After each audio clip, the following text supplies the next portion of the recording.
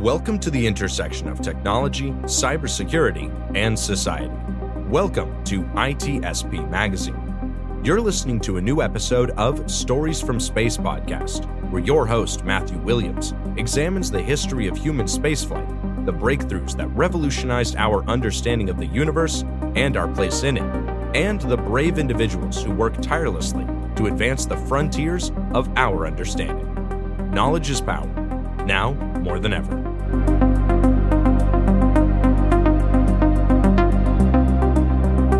The authors acknowledge that this podcast was recorded on the traditional, unceded lands of the Lekwungen peoples.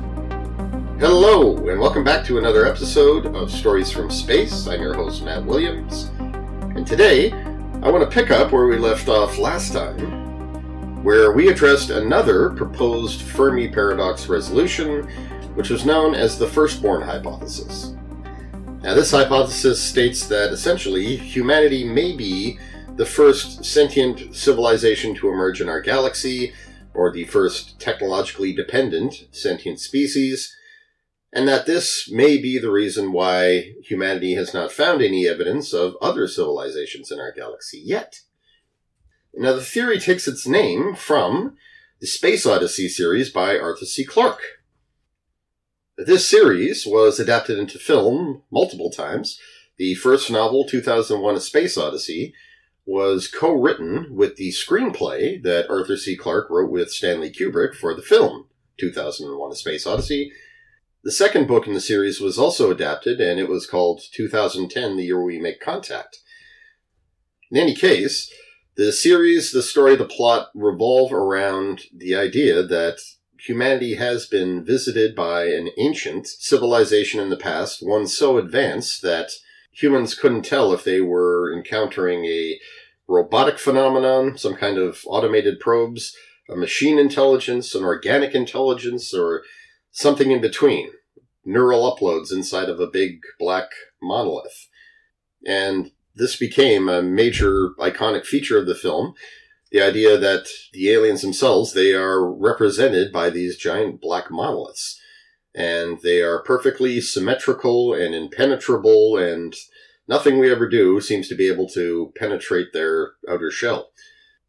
And as is revealed early in the film, and of course the novelization, they are the emissaries and sentinels of this super advanced intelligent species known as the Firstborn, the first sentient species to emerge in our galaxy, and they actively tampered with human evolution.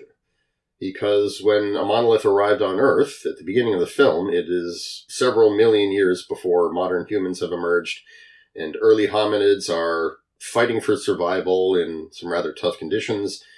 And as soon as the monolith arrives, however, they begin to intuitively grasp new concepts, such as hunting, and the use of bones as tools and weapons. And in the book, Arthur C. Clarke included other neat little lessons and tidbits that they began to do, like tying grass into knots and patterns to essentially weave, how to sling stones at a target. And this allows for them to begin to thrive. They begin eating meat. The competition between themselves and other herbivorous animals no longer becomes an issue. They're able to defend themselves against predators, and they're able to gain an advantage over other groups of hominids.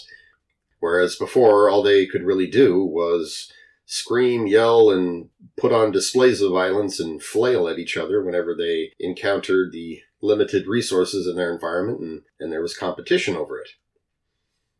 The 2001 was arguably the best known and most influential case of this idea of the ancient astronaut theory. But it was hardly the first. In fact, Stanley Kubrick was inspired to write the script to 2001 based on the short story work of Arthur C. Clarke, specifically the short stories Encounter at Dawn and The Sentinel, which were adapted into Part 1 and Part 2 of the movie, respectively. Encounter at Dawn takes place in the ancient period. Human beings are on the cusp of committing their first civilized act, you might say. And what happens is a group of them, they encounter a alien spacecraft, and its crew, its engineers are attempting to repair it. because they really did not intend to land on the planet. They were merely observing. And of course, they managed to fix their spacecraft and leave, but the encounter has a profound effect on these early humans who naturally view these aliens and their spacecraft there as divine entities or gods. And it's then hinted at the end that basically this is all taking place in the Fertile Crescent in Mesopotamia, and that these individuals who've witnessed the gods are the early ancestors of the Sumerians and Babylonians. So the basic premise of the story is that an encounter with an extraterrestrial intelligence gave rise to civilization as we know it. Now, for the movie, of course, they decided to change that to early hominids. So basically, highly evolved apes are the ones to encounter the monolith, and their survival is ensured by learning how to hunt and become omnivorous. The second short story, The Sentinel, this became the basis for part 2 of 2001: A Space Odyssey, and like the film, it takes place on the moon, and it concerns the discovery of an ancient relic which appeared to have been purposefully buried, and when they unearth it, it begins communicating and sending a message off into space. And they realize that the Sentinel, as they called it, it's aptly named because it was put there by an ancient species that had visited Earth in the past. This device was deliberately buried on the moon because the advanced species knew that by the time humanity had become sophisticated enough to leave planet Earth and begin exploring its own solar system, that it would have the means and the know-how and the technology to find the Sentinel and unearth it. And the moment they do, that's when it starts broadcasting. It's saying, yes, our old experiment has reached a new phase of development. So all of this was rolled into 2001: A Space Odyssey. And again, it was hardly the first or only example of this kind of thinking. And it went on to have a great influence in science fiction. For instance, a good recent example is Prometheus, Ridley Scott's prequel to the Alien franchise. And inspired in part by Arthur C. Clarke and Stanley Kubrick, no doubt, Ridley Scott decided that he wanted to go back to the first film that he directed, which had been written by Dan O'Bannon and Ronald Shusett, and really contained some really wonderful ideas and a lot of mysterious threads that never really got investigated through the subsequent franchise.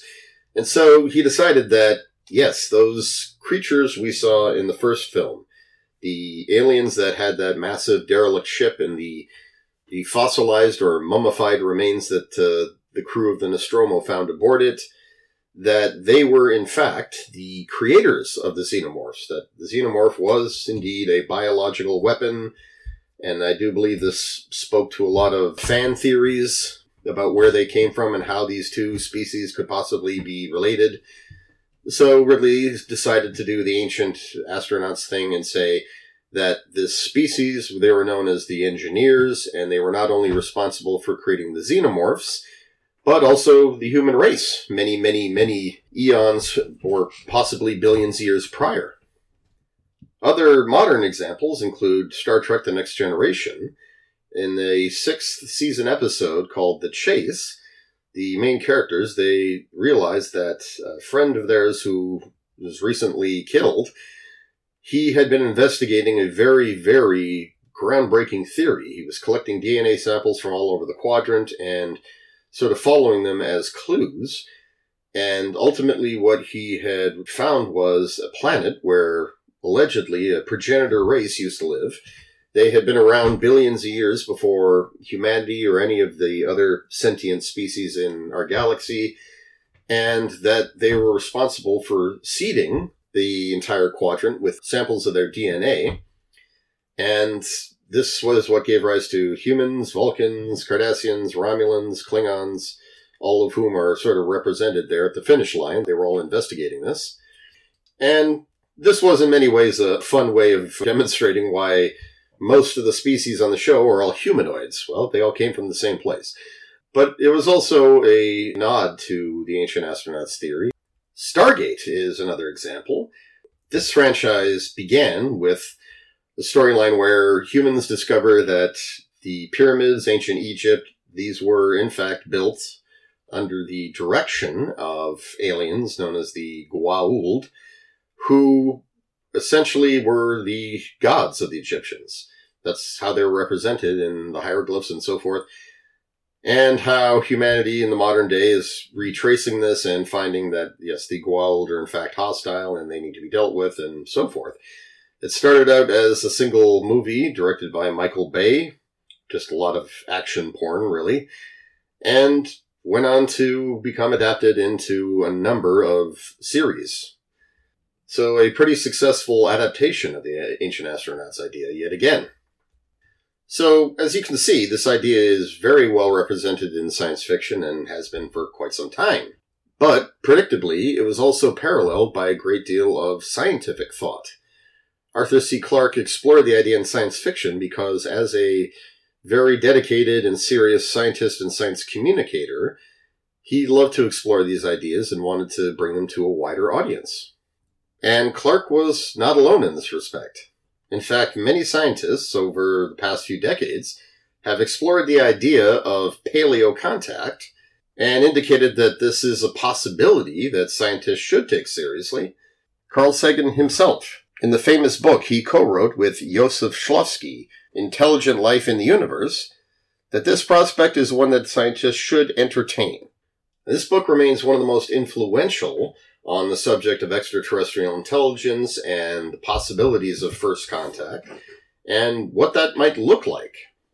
In fact, they even indicated that evidence of past contact would likely be preserved in the form of folklore and mythological traditions and legends, and they even provided some examples, which included the account of contact made between the Tlingit people of the Pacific Northwest and the La Perouse French expedition of 1786. Now, this event was recorded about a century later by G.T. Emmons, an anthropologist, and in the course of learning about this legend, he realized that, yes, this was an actual account that was describing a very real event, but because of time and the nature of the people's storytelling and mythological traditions, the encounter was rendered, it was spoken of in a way that sounded legendary and mythical. And this included the fact that in the story, the Tlingit elders related how these immense black birds with white wings arrived on the shores and was carrying pale-faced humans, and how trade began between them, and then once their business was complete, the giant birds flew away. Now, what they're describing there is, in fact, massive trading ships with sails. But, again, because of the effect of time and the gift of legendary storytelling, it sounded like it might be a mythological fable trying to convey a certain lesson or moral. But, in fact, when reconstructed, it indicated that, yeah, the timing and the description does seem to indicate that the Perouse expedition stopped on the West Coast in this particular place along the way, and the people remembered it in the form of their oral history. So Sagan and Shklovsky said that the same could be true of extraterrestrial visitors and paleocontact happening in the past, where they wrote, "The encounter between La Perouse and the Tlingit suggests that under certain circumstances, a brief contact with an alien civilization will be recorded in a reconstructible manner. The reconstruction will be aided if, 1. The account is committed to written records soon after the event, 2. A major change is effected in the contacted society by the encounter, and 3. No attempt is made by the contacting civilization to disguise its exogenous nature." So if, in fact, extraterrestrials visited Earth in the past, there could be an account that would very much have been written in the language of the time, and I don't just mean linguistics, but also in terms of the thoughts and worldviews that were prevalent at the time. So it might indeed sound like a spiritual account, but was in fact retelling a real event. In terms of major change, did the society in question experience a leap in development? Or were they suddenly just gone because of a mysterious disease? First contact between Europeans and indigenous people often led to smallpox infecting said people. And as for number 3, no attempt was made to disguise this. If in fact the writings indicated that the beings present were actively demonstrating their superior abilities or knowledge or technology. It could be interpreted as a visit from a more advanced species. Of course, though, Sagan and Shklovsky were not advocating any kind of pseudo-history. They emphasized the need for skepticism and that these ideas that they were offering, while the possibility needed to be taken seriously, they were speculative and unproven, and this was due in large part because the idea of ancient astronauts was becoming the source of a very popular trope by the late 1970s, and that hasn't changed till this day. Basically, the idea that aliens were responsible for building the pyramids, building all ancient structures that we see today, that they added their DNA to ours, that all ancient accounts having to do with the gods were in fact referring to aliens. In fact, Carl Sagan would go on to say that he regretted whatever role he played in the popularizing of these theories. However, his level of culpability is very, very questionable because, in fact, stories of alien abductions, UFO sightings, and conspiracy theories, and the idea that all of our mythological traditions were influenced by aliens. Ideas like that went back several decades, some of the earliest examples being in the early 1950s and 60s. But it was Erich von Daniken and his book, released in 1968, The Chariot of the Gods, that popularized the ancient astronauts theory more than anything. And Daniken, he was a well-known author and a fraudster. He'd been convicted of committing many acts of fraud throughout his life. But in this book and several subsequent ones, he argued some ancient astronauts theories that were taken very seriously by many and are still a source of inspiration to many pseudo-historians and pseudo-archaeologists today. And among the many arguments he made was that extraterrestrials were responsible for some of the greatest technological innovations in the ancient world, and that the evidence of this can be found in ancient structures and artifacts. And that includes the ancient pyramids of Giza, Stonehenge, Pumapunku, a structure built in Bolivia by ancient peoples, and the Mao of Rapa Nui, or the large stone heads that sit on Easter Island, as well as the Nazca Lines of Peru and the Baghdad Battery. Basically, any major structures built by ancient peoples, he argued that the methods and the technology would not have been available to indigenous cultures at the time, ergo, aliens built them.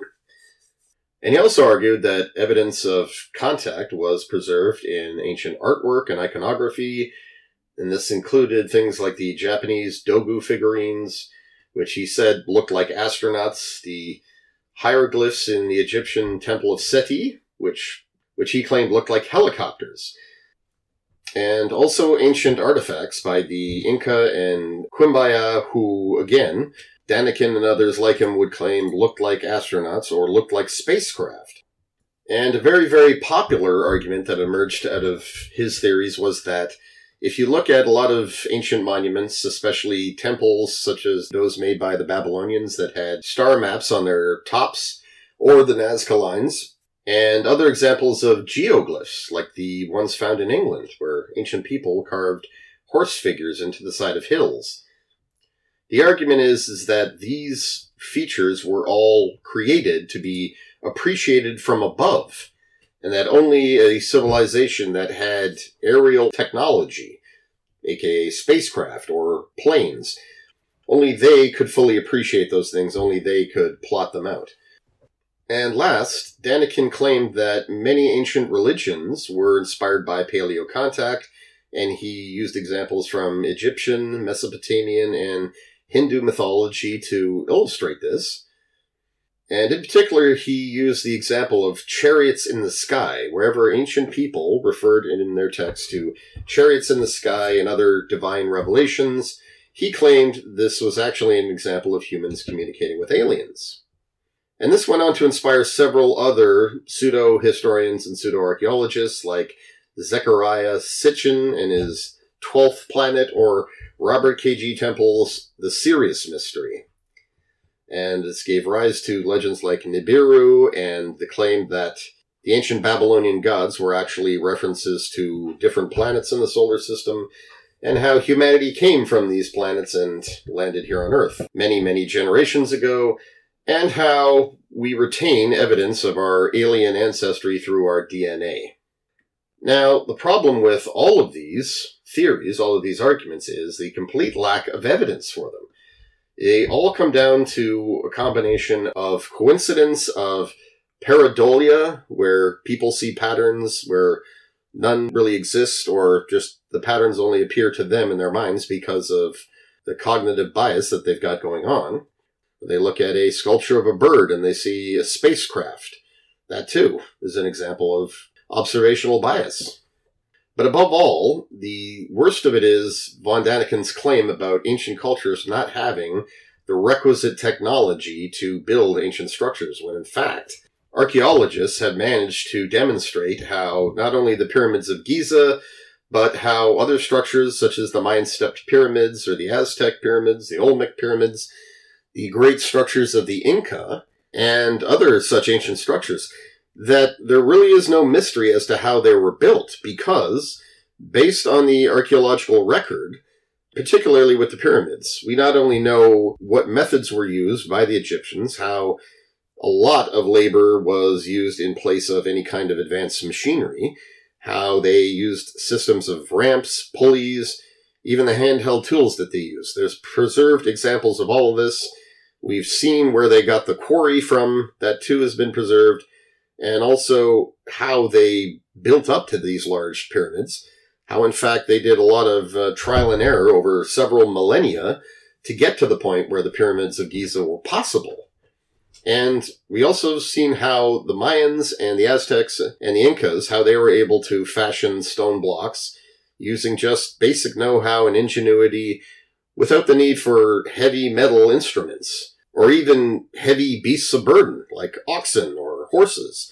They were still, nevertheless, able to mobilize great amounts of rock and quarry, assemble them together, and in such a way that they would adapt and move in the case of earthquakes.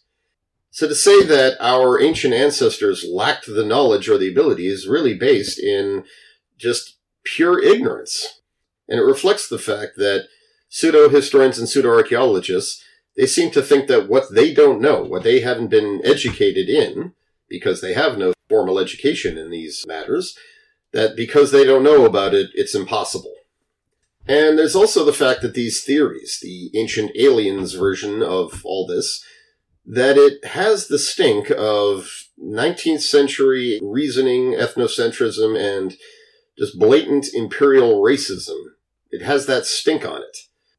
And to give you an example, between the 16th and 19th centuries, as European explorers were going out and conquering and pillaging half the known world, their explorers found many instances of megalithic structures that had either been abandoned or were currently inhabited, and without critical thought or investigation, they concluded that these must have been built by cultures located within the Mediterranean.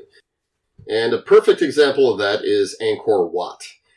And these structures were found by French naturalist Henri Mouhot in 1860. And when he saw this beautifully, beautifully preserved series of temples and structures, he misattributed their origins completely. He believed that either Alexander the Great or the ancient Romans must have built them because he did not think the local people to be capable of them. He was completely ignorant of the fact that these were the ancient ruins of the Khmer Empire, which controlled much of the region between the 9th and 15th century. And then you have the stepped pyramids of North America, including Cahokia, Illinois, where you have a large ancient complex of stepped pyramids and what was clearly an ancient city that was built by the people along the Mississippi. And the city was believed to have been built in the 11th century and was continuously inhabited for about 400 years before it began to decline, and had an estimated population of 50,000 at its peak, and all of whom were organized around the cultivation of maize, hunting and gathering, pottery making, shell jewelry, flint clay figurines, Evidence of this emerging civilization there has been well preserved. And yet, when missionaries came and began to settle in the area, they denied that the locals were responsible. They attributed it to travelers from Egypt, and similar things have been said about the stepped pyramids in Mesoamerica, such as Chichen Itza and Teotihuacan. So quite frankly, the ancient aliens theory, it is really quite similar to these same ideas, these very ethnocentric ideas that local people couldn't have possibly have done this. They weren't smart enough or skilled enough, so it had to have been somebody else. The only difference being that these aliens, who have become the substitute for European or Mediterranean civilizations. And as noted before, Sagan would write how he regretted any role he played in this. And, in fact, it was both he and Shklovsky who released a book in 1979 called Broca's Brain, where they not only criticized ancient aliens' craze, but they specifically referred to von Daniken and other people, whom they referred to as uncritical writers, who committed the cardinal mistake of offering up what were untestable, unproven theories, not as food for thought, but as something they claimed to be real, or how they might argue that, well, you can't disprove this theory, and the only way to disprove it would be to find aliens and ask them. This is an actual argument made by an ancient aliens proponent. How this was absolutely ridiculous. It's the perfect example of the Russell's teapot analogy. The burden of proof lies with people making claims. And as Sagan himself would say many times, extraordinary claims require extraordinary proof. And when it comes to the ancient aliens or ancient astronauts theory, the more scientific and serious approach, there is no evidence. Which is not to say that there couldn't be someday. And it is interesting food for thought, and it is science fiction gold, absolutely.